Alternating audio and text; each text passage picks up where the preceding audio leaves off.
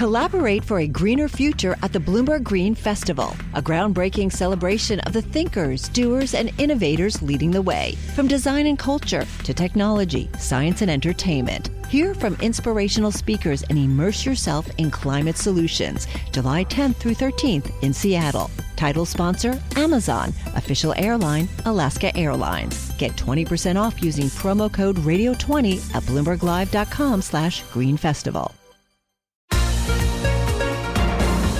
Welcome to the Bloomberg P&L podcast. I'm Paul Sweeney along with my co-host, Lisa Abramowitz. Each day we bring you the most noteworthy and useful interviews for you and your money, whether you're at the grocery store or the trading floor. Find the Bloomberg P&L podcast on Apple Podcasts or wherever you listen to podcasts, as well as at Bloomberg.com. As we sit here and we track the spread of the coronavirus, there is a realization that even if developed nations are cracking down on trade, the world is still getting more global, at least when it comes to people and viruses moving around. And then there is a growing concern that we are ill-equipped to handle another pandemic. Joining us now is Robert Langreth, healthcare reporter for Bloomberg News, who wrote an incredibly interesting and frightening, frankly, story for Bloomberg Business Week about a potential pandemic. I just want to start with this quote from the World Health Organization. Epidemics in the 21st century are spreading faster and farther than ever. Outbreaks that were previously localized can now become global very rapidly. Robert, why is that? Well, that's absolutely true. We just have a world with much more populations, much more interconnected than ever before. And even you may remember one of the first scary emerging viruses, SARS, one of the last ones to come out of China that killed about 800 people in 2003. And now this coronavirus is the next emerging virus to come out of China. And the difference is it's spreading much faster because even since 2003, there are just so many more discount plane flights and so many more high-speed trains. So people just from all over China and Southeast Asia travel so much more than they used to. So a virus that emerges somewhere out in the world just gets all around the world much more quickly than it used to. And it probably is the case that years and decades ago we had a lot of emerging viruses that hit some obscure city out in the developing world somewhere and just didn't spread that far and kind of died out before we even kind of heard of it. Now, these things spread everywhere around the world. Robert, just, given, I know we're early days of this coronavirus, but kind of what's the thought out there in the health community about China's response to this coronavirus?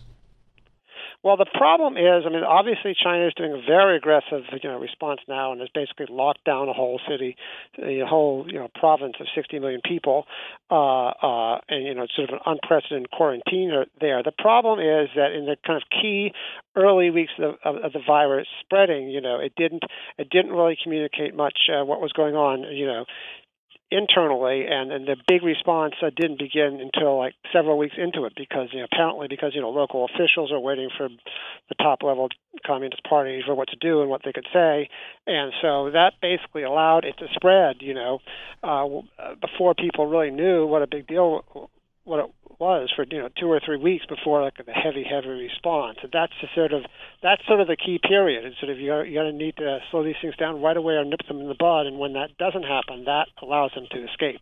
The headline of the piece that you wrote for the magazine, Man versus Microbe, we're not ready for the next global virus outbreak.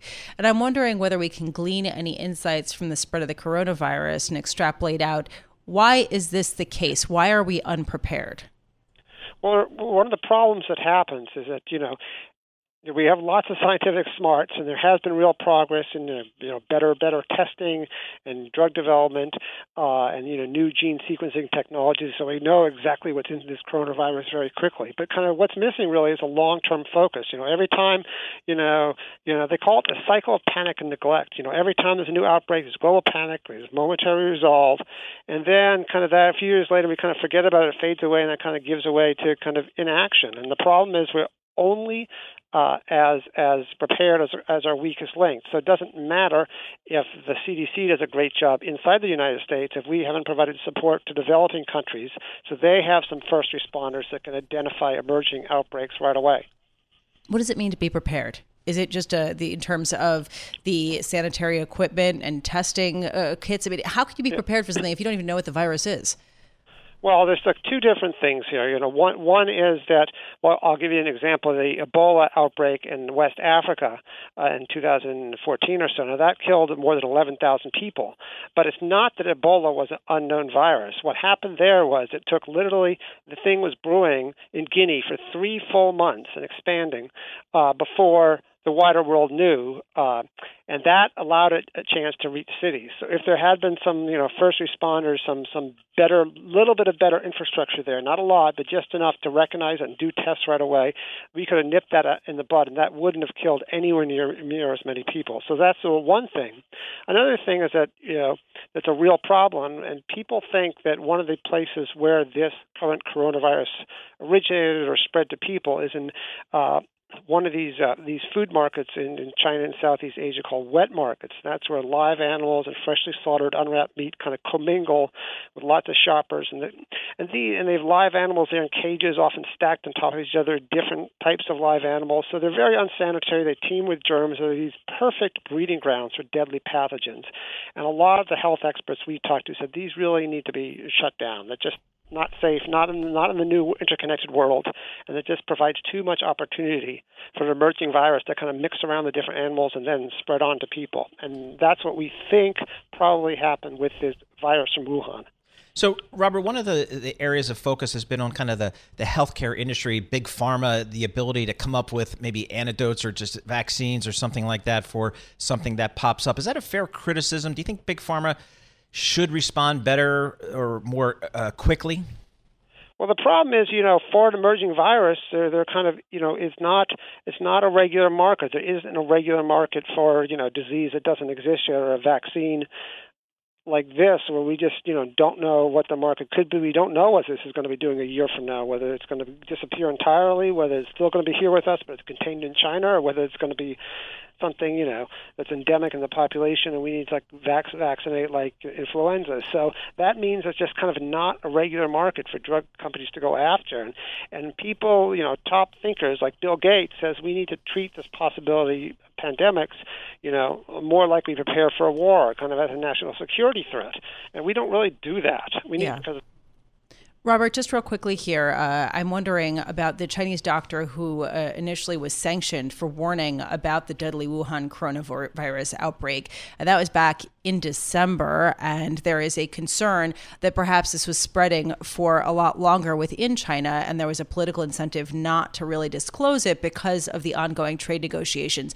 Have you heard any discussion to that effect, or is that just a conspiracy theory and rumor at this point? Well, I don't know about the link to the trade negotiations in particular. I don't know that, but certainly there is a concern that for whatever reason the Chinese provincial officials were trying to keep talk about this down, not say a lot about this. It certainly seems like, I think that, they didn't announce there was definite human-to-human transmission until just 1 or 2 or a few days before they kind of locked down the whole city. And it certainly seems like, looking back at it, there's pretty clear evidence, and they should have known well before that there was human-to-human transmission. So certainly there does appear to be been an effort to underplay this, or at least minimize this, for, several weeks. And now it's just not clear was that because the officials of the province were timid and they kind of wait for Beijing to tell them what to do. It's really not clear what was going on there. The information coming out of China now is so kind of murky and confusing and hard to know, what's true and, what's not true.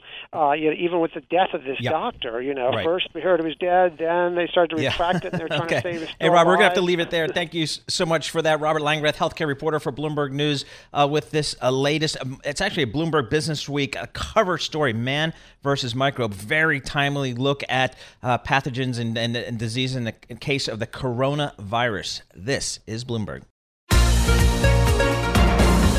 Time to check in with Bloomberg Opinion. We're joined by opinion columnist Elisa Martinuzzi. She covers all things finance for Bloomberg Opinion, based in London. Elisa, thanks so much for joining us. Boy, some more news at Credit Suisse. Tidjane Thiam ousted as CEO. What happened? Well, it's been a long time coming in that you've had a bank that has been tarred by a series of embarrassing leaks over the last 4 or 5 months or so, starting with the revelation that one of their former employees who had just jumped ship to rival UBS had been tailed by a contractor for the bank. And that triggered a sequence of events. There was an internal probe that found that the CEO wasn't aware, that it was actually the COO who had orchestrated this. And then subsequently another incidence of corporate surveillance of one of the employees, and continuing to be followed by news about internal warfares, etc., etc. And this came to a head really in the last week, where it appeared, it was reported that the chairman was about to oust the CEO. Investors weighed in, backing the CEO, and it's today is the outcome of that boardroom battle sees Tidjane Thiam leave to be succeeded by the first Swiss-born CEO in almost 20 years atop the Swiss firm. Initially, shares of Credit Suisse traded in Switzerland down. They still are down, but much less than they were initially, now down just 0.4%. Do we have any sense of the new path forward? Was this an issue with Tidjane Thiam's strategy, or a culture clash, or perhaps something personal? Well, I think, you've had a strategy that he put in place, and this restructuring, which basically saw the bank shrink and shift more of the business towards wealth management and away from investment banking and volatile trading, that hasn't really yet delivered as much of the fruits as Tidjane would have liked by now. That was starting to come through, and I think we'll see some strong numbers on the fourth quarter when they report next week. So you had some questions over strategy just because it's taken so long for that to translate into better shareholder returns. On the other hand, yes, you've had this huge damage to the bank's franchise and reputation over what appears to be quite a bitter internal warfare, and certainly it's put a spotlight on the culture, but also on the governance of the bank. The CEO claiming not to know about what his COO was up to, and the board equally being in the dark about what its leadership was up to. It all points to certain concerns of controls and governance right across the firm.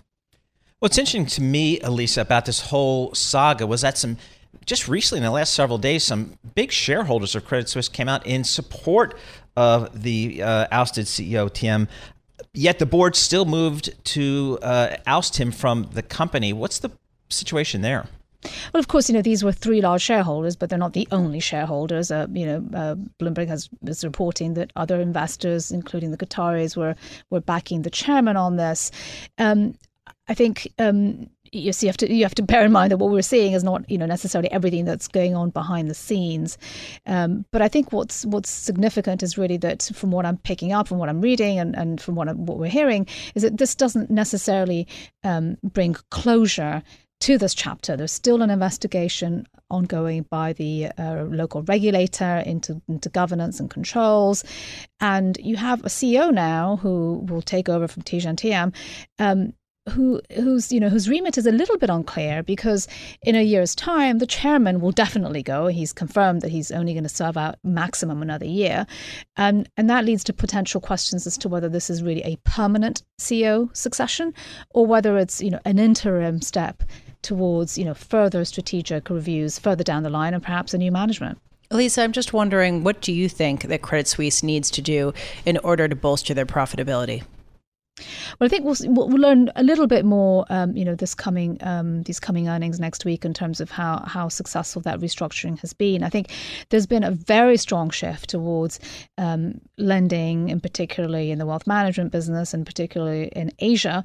And of course, we've seen what's been happening in Hong Kong, and the repercussions in the economy from the coronavirus, both in China and Hong Kong. There are some questions as to whether this very excessive growth in Asia, driven really by top line targets, is going to lead to potential more difficulty in delivering those shareholder returns. Elisa Martinuzzi, thank you so much for being with us. Elisa Martinuzzi is a columnist covering finance for Bloomberg Opinion, joining us from London. You can read her columns, bloomberg.com/opinion or OPIN go on the Bloomberg. Interesting to see the market response to the Credit Suisse news, TGNTM, after joining the bank as chief executive officer in 2015, departing, being pushed out, ousted after a battle in the boardroom. What could you do if your data was working for you and not against you? With Bloomberg delivering enterprise data directly to your systems, you get easy access to the details you want, optimized for higher level analysis, and financial data experts committed to helping you maximize your every move. Our data is made for more, so you can show the world what you're made of. Visit Bloomberg.com/enterprise data to learn more. We got the latest U.S. jobs report out this morning. It was a blowout number, 225,000 jobs added. That was compared to estimates of economists surveyed by Bloomberg of 165,000.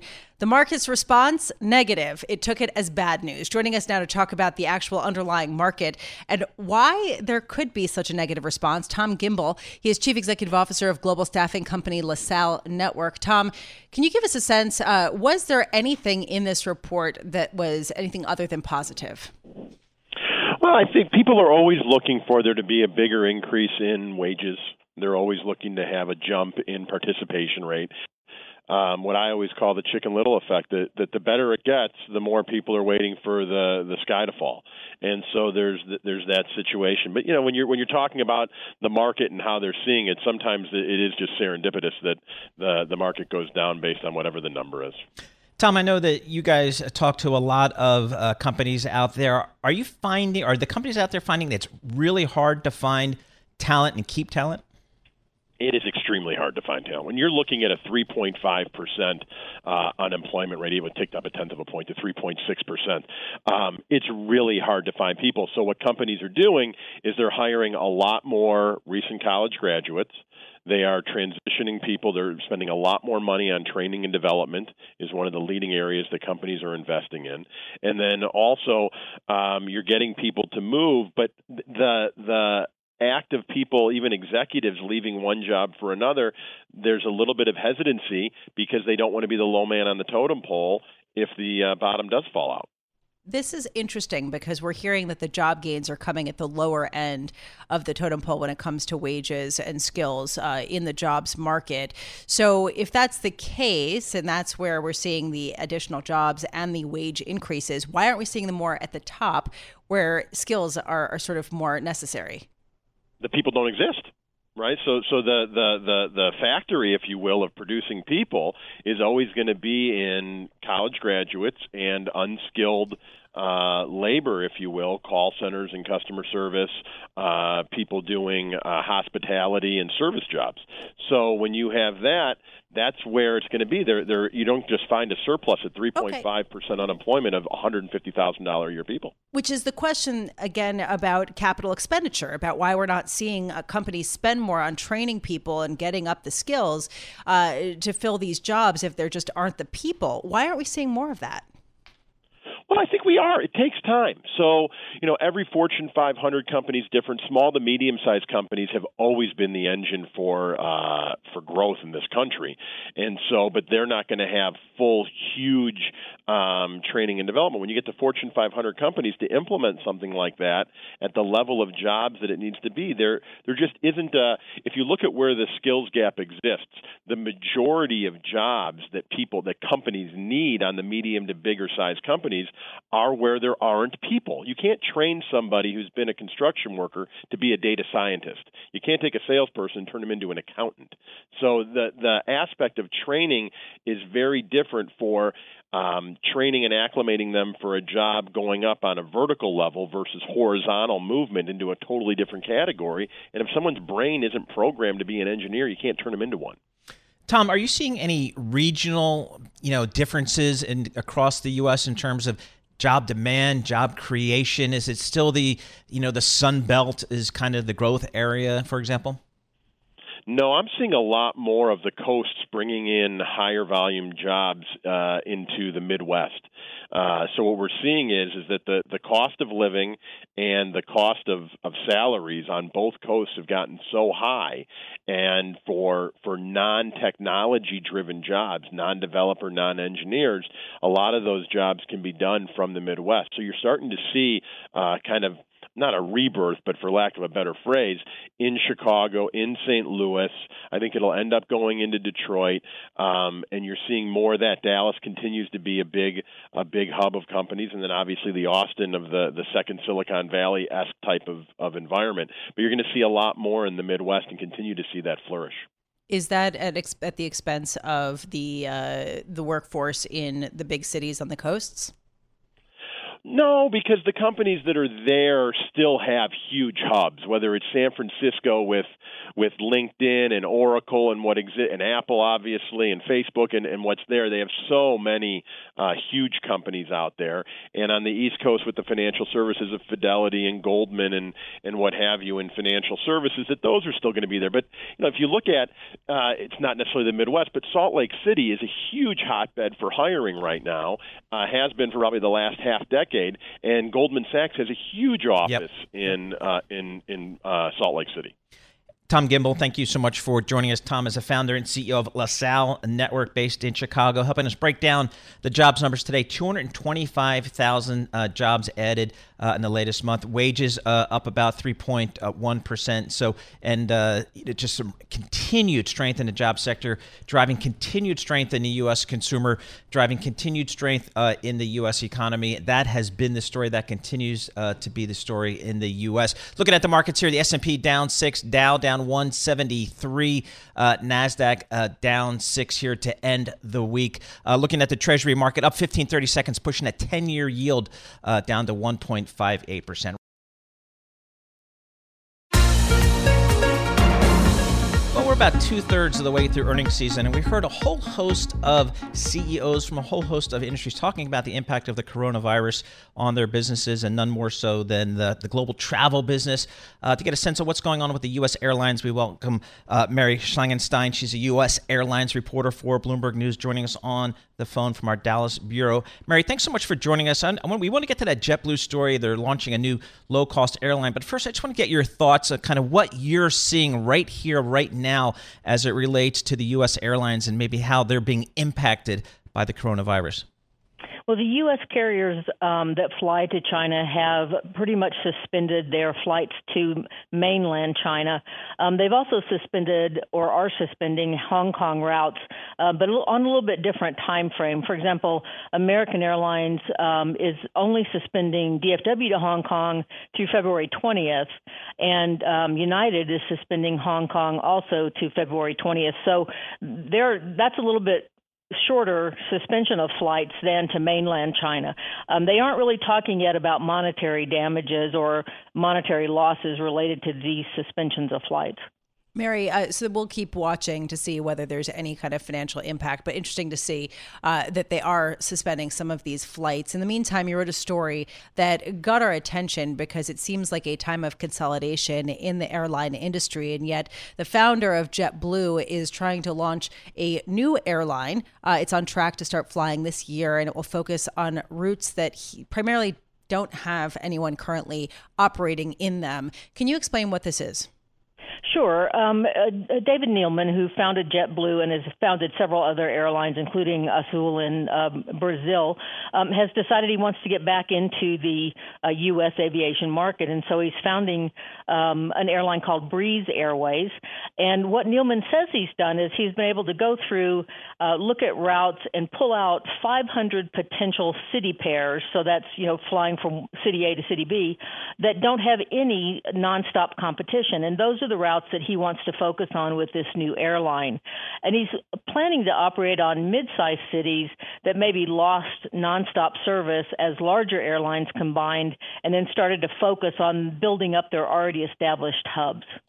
Mary, I'm always fascinated when I see people getting into the airline business. It seems like such a brutally tough business with competition and the unions and jet fuel and all those types of things. It's a tough business. What's his cost advantage going to be to go up against some of these bigger players? Well, Neeleman claims that he's going to be get a big cost advantage from the size of the aircraft that he's going to fly.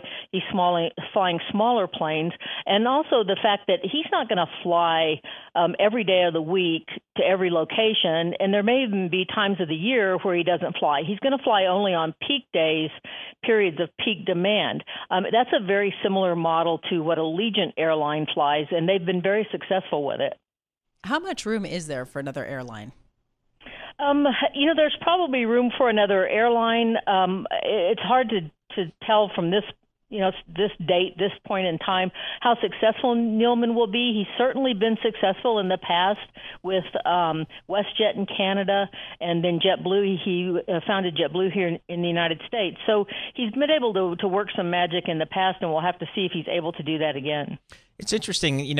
I certainly am aware that a lot of mid-sized cities have lost a lot of capacity here, but I often think that it's because the Uniteds of the world or the Deltas of the world have said it's just not economical to fly there given the load factors and whatnot. So is it really all about the fact that he's going to fly different planes, maybe less union workforce? Is that kind of his business model?